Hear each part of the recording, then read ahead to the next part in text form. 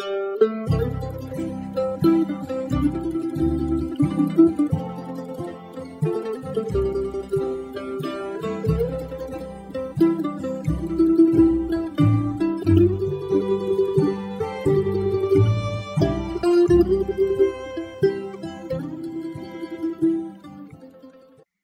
to the audio ministry of Grove Park Baptist Church in Burlington, North Carolina.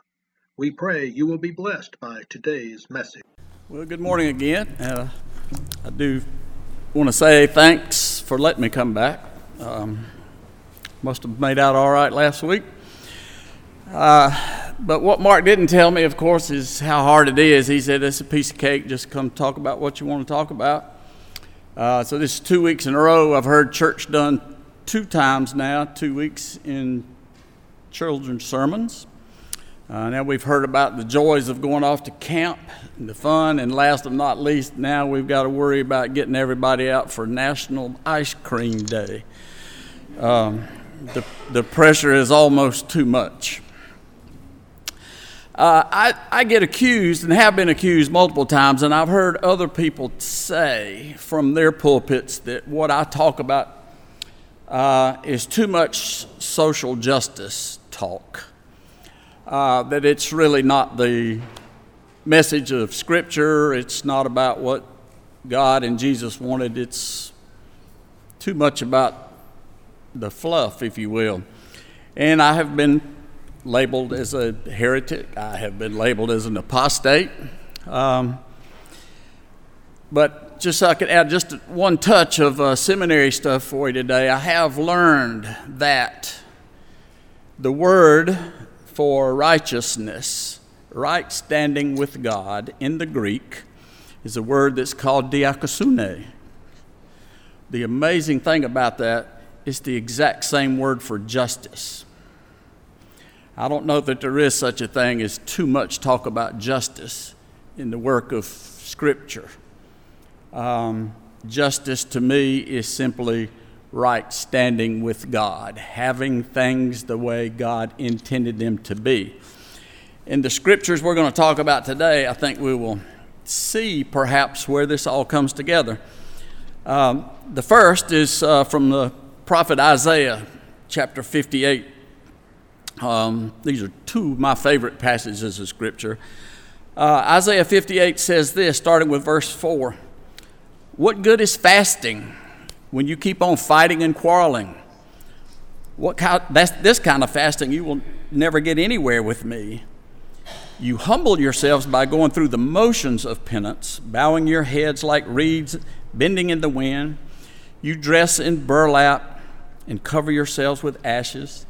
Is this what you call fasting? Do you really think this will please the Lord?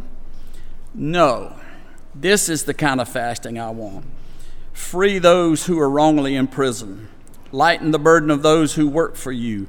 Let the oppressed go free and remove the chains that bind people. Share your food with the hungry and give shelter to the homeless. Give clothes to them who need them. And do not hide yourselves from relatives who need your help. Then your salvation will come like the dawn. Your wounds will quickly heal. Your godliness will lead you forward, and the glory of the Lord will protect you from behind. Then when you call, the Lord will answer. Yes, I am here. He will quickly reply. The New Testament reading is a familiar story to all of us, I am quite sure. It comes from Luke chapter 10. It says, one day an expert in religious law stood up to test Jesus by asking him this question. Teacher, what should I do to inherit eternal life? Jesus says, what does the law of Moses say? How do you read it? The man answered, you must love the Lord your God with all your heart, all your soul, all your strength, and all your mind, and love your neighbor as yourself. Right, Jesus told him, do this and you will live. The man wanted to justify his actions, so he asked Jesus, but just who is my neighbor? Jesus replied with a story. A Jewish man was traveling from Jerusalem down to Jericho, and he was attacked by bandits. They stripped him of his clothes, beat him up, and left him half dead beside the road. By chance, a priest came along, but when he saw the man lying there, he crossed to the other side of the road and passed him by. A temple assistant walked over and looked at him lying there, but he also passed on the other side. Then a despised Samaritan came along, and when he saw the man, he felt compassion for him. Going over to him, the Samaritan soothed his wounds with olive oil and wine and bandaged them. Then he put the man on his own donkey and took him to an inn where he took care of him. The next day he handed the innkeeper 2 silver coins, telling him, "Take care of this man. If the bill runs higher than this, I'll pay the next time I'm here." Now, which of these 3 would you say was a neighbor to the man who was attacked by the bandits? Jesus asked. The man who showed him mercy. Then Jesus said, "Yes, now you go and do the same." And some translations say, "Go and do likewise." Now this is an interesting story. It's quite personal for me now. But I think sometimes this story can get so familiar that we can't see some of the messages behind it, the depth of this message. And it's a teaching moment, I think. It's not just about morality of being nice or good. It's about grace and mercy, the story of Jesus itself. So when I was preparing this message, I came across an explanation of the story from an Old Testament scholar that I just admire, Walter Brueggemann. And his insight, I want to bring a little bit of that too. He says they had the right question. It's no small thing to get the question right. What do I do to inherit eternal life? It's an odd question. It does not surface too much for our culture. We do not know where the question came from for these people. Or what they even intended by that. But a very interesting question indeed. Eternal life. What must I do? Now, eternal life, that can also sound like an oxymoron, right? If you think of it, it suggests abundance or joy or freedom or energy. But the word eternal has this transcendence to it, right? It's not talking about this world anymore. It means a long term with life, maybe, or maybe it's what our destiny is or should be. But the question is a contrast in what we think we've been promised, but what we see now. Now, Jesus, of course, knows the answer to the question: love God, love neighbor, keep the law. And he's not a burdened theologian about this. He just says you can do it. You can do what you need to get real life. There was no blocking addiction here. Not a lot of fuzzy territory. But maybe it needed a little interpretation. And that came about in the second question. Who is my neighbor? It's not obvious, apparently, to this legal scholar. But he doesn't want to waste anything that's not necessary, you know. He wants to be clear. I'm supposed to love my neighbor. Well, let's be sure I get it right. Well, who is this person or persons? And the answer he came up with is the one who showed mercy, compassion, solidarity, generosity. And Jesus simply says, you've got it. The question at the beginning was eternal life. The answer is mercy. Doesn't appear to fit together. There must be more of that. I must have to do something. I must need to obey something. There's something I must do. Nope, just show mercy.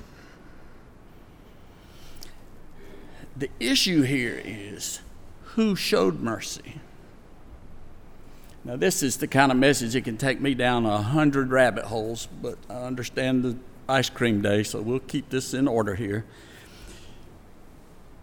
We have to remember, it says in here, a despised Samaritan. The man on the road was beat up, was Jewish. The Samaritan helped. The despised one helped. And Jesus says, go and do likewise. Must I really show mercy to those that I despise or may despise me back? It's not qualified. He just says, go and do likewise. This is much deeper than just be nice or just be helpful to people. This is inclusive, a very inclusive message, even to those that you consider half-breeds in their culture. Go and do likewise. The story puts us in a position of extreme cost now. We are asked to invest in those who have no claim upon us, no power over us, or whether we think we owe them anything.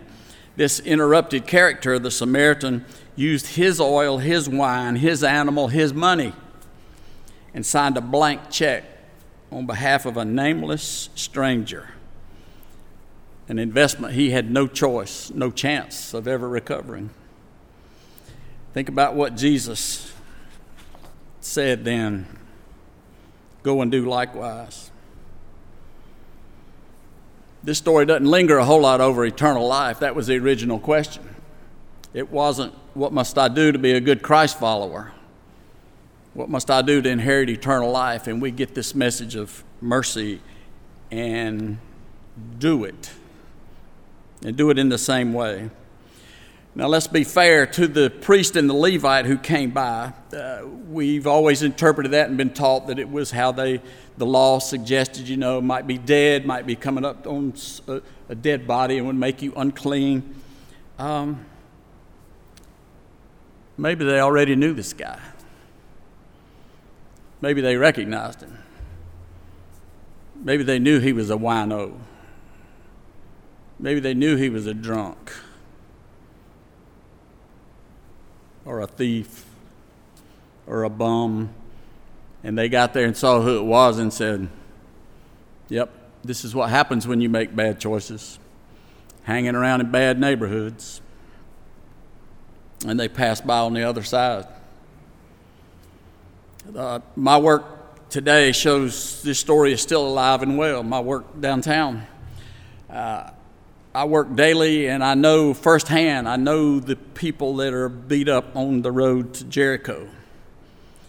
I work daily with people who've been beat up on the roads of Alamance County. They are the sons and the daughters of drug addicts. They are the victims of parental and family abuse, physical and mental. They're the victims of the violence of poverty. We're too often the only person that they've ever seen that wasn't struggling in their neighborhood was the drug dealer. He's the one that had the $100 bill and the Cadillac, and he's the one that actually went and paid rent for people when grandma didn't have enough. This is why we hear, I wonder why the people don't tell on the drug dealers. He's helping pay the bills. The question Jesus would be asking now is, where are you fine folks? But I also deal with people all the time who pass by on the other side because they should have known better, just like the man on the road to Jericho. And the thinking is, well, they knew what the streets were like. They knew it was rough. They should have known better. They don't. My friend that was here last week, his story goes something like this. He grew up in a decent family in Elon. His mom sent him to visit his cousin here in Burlington. He was 14 years old. His mom sent him to Burlington to visit his cousin. He had $30 in his pocket. He went home Monday with $1,700. This is a 14-year-old. This is not nickel and dime stuff that's going on. This is real money. And I ask, what would a 14-year-old, what would a decision be for somebody like this? I had no idea it was this kind of stuff. We have children making adult decisions. They're not aware of these consequences yet, but they eventually will be, and it's pretty harsh. But we do have a lot of people that will pass by. We have visitors that will come and say to our folks, they will say, you just need to turn your issues over to Jesus. Everything will be okay. And then we're sitting in the same room, and they'll look at me and they'll say, I've always wanted to do this kind of work, but I just can't. I still got to have a job. And the people they're talking to look at me when they leave and they say, they're telling me to trust Jesus. Why don't they trust Jesus? And these are real stories. I said, I don't know. I guess they need their job. These are just the uncertainty they face, and they hear the platitudes we have, and they need real help. We've had a gentleman return home from prison. He was incarcerated for 29 years, wrongfully. Finally got evidence that the DNA was not his. And after 29 years, he was released. Still has not been forgiven by the state, but he's at least out. But I had a friend, and the first question this friend of mine asked, did he get saved in prison? My answer was, what makes you think he wasn't saved before he went? He was wrongfully convicted. It's somehow we see people that are in jail cannot possibly be close to Jesus. I've talked to jail workers here in Alamance County. They had to stop church chaplain visits in Alamance County Jail a few years ago. The reason was they had a chaplain come in and he says, I know you guys can't be saved because you're in jail.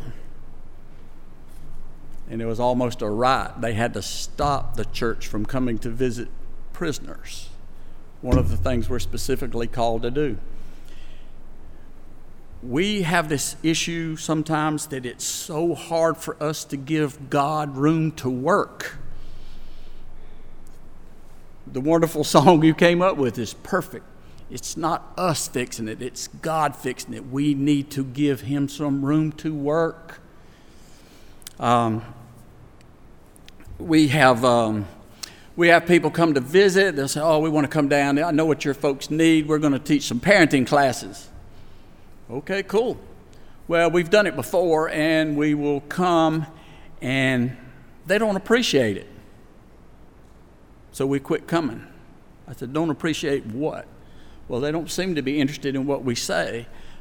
Well, it is different. You come and you stay for an hour and you make your presentation, right? You get to go back to your home somewhere in West Burlington, most likely, and yet they are required to go parent back in poverty. Have you learned anything about what parenting in poverty would be like? No, it's just what it should look like where I come from. I've had a person that was in training. I might have shared this last week. Was in training to be a jail chaplain. We'd close our meetings, we'd hold hands and pray for each other. The chaplain wannabe says, I'm not holding their hands. I don't know what kind of demons they have in them.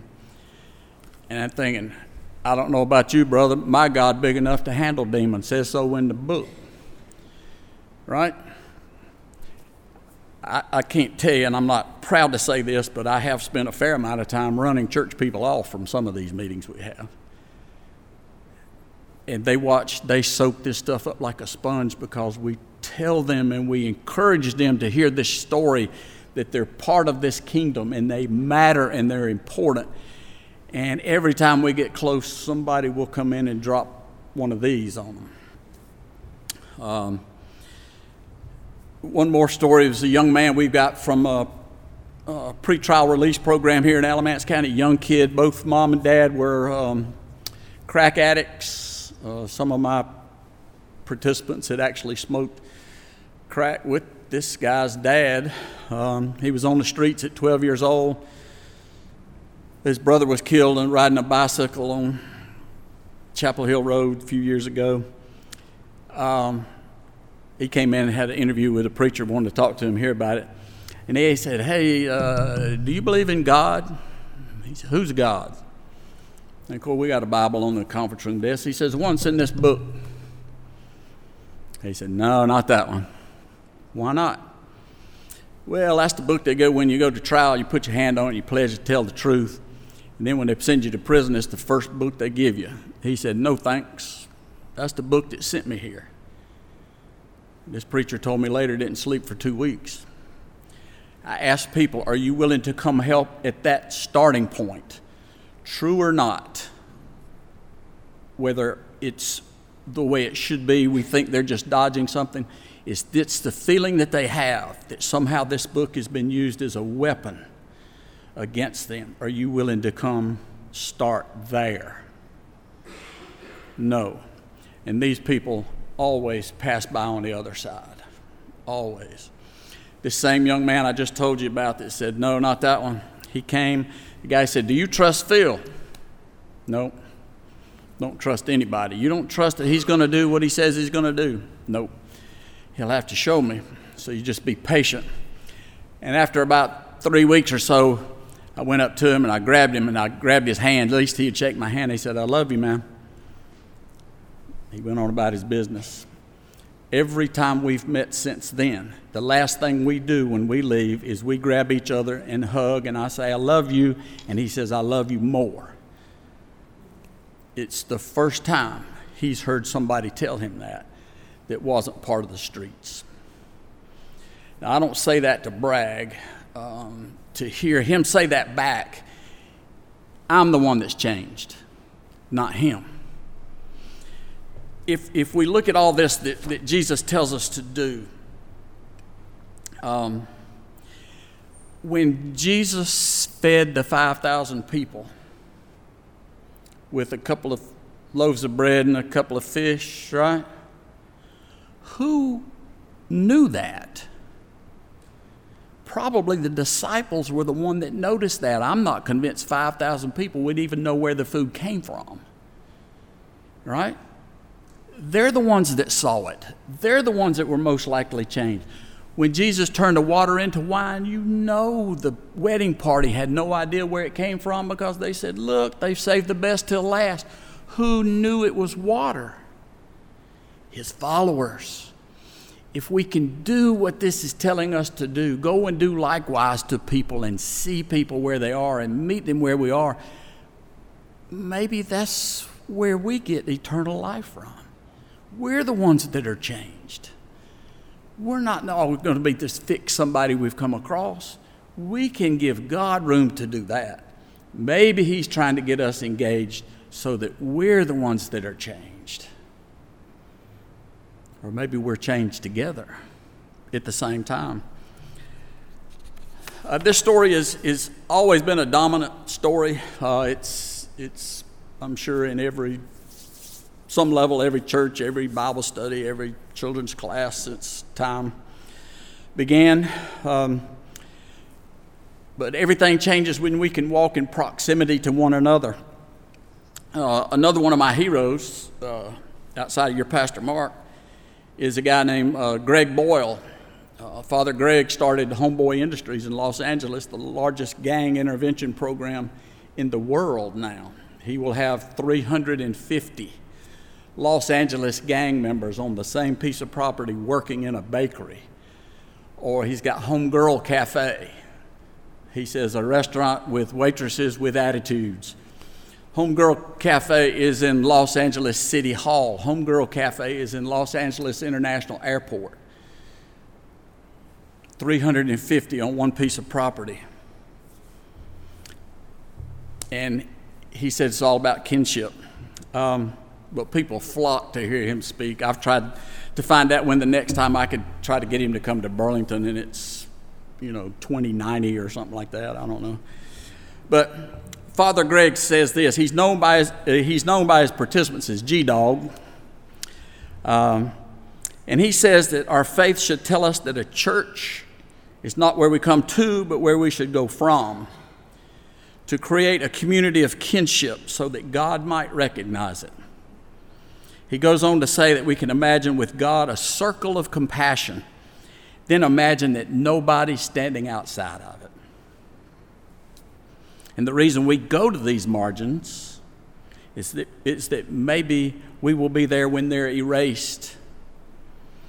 And we go to stand there with what's been disposable, marginalized, people that we've been willing to throw away, so that one day we will come and we can understand that we need to stop throwing people away. So what we have to do is find a way to widen this circle of mercy that Jesus talked about.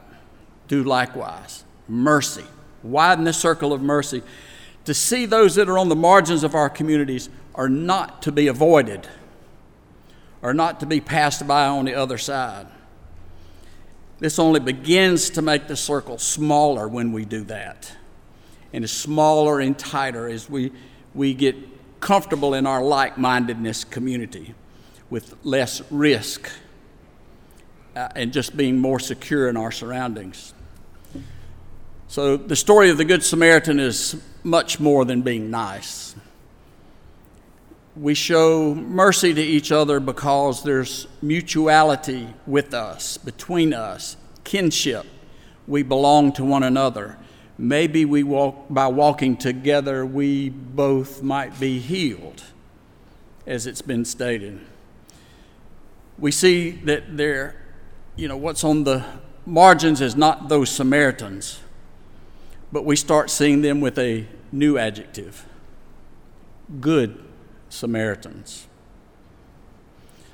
What must I do to gain eternal life? Act on faith, show mercy, share your very life. And in the words of Jesus, go and do the same to everyone, even to those that may despise us, because they are still God's children and they matter to Him. They should matter to us. This is the meaning of likewise. Let's pray. Heavenly Father, we need your help. Too often we round up with each other of like-minded warriors. You're calling us to be less comfortable, to see others that they matter, even if they're not in our initial circle. Help us, in the words of Father Gray, to go to the margins, so the margins might be erased. And we take you with your promise that you will always be there with us. It's in your name we pray. Amen. We hope you enjoyed today's message. Please note our schedule has been revised as of April 2021. Please join us on Sunday mornings for worship at 10 o'clock in the sanctuary at 108 Trail 1 in Burlington, or on Facebook Live. For more information and resources regarding our church, please visit groveparkchurch.net. And remember, grace abound.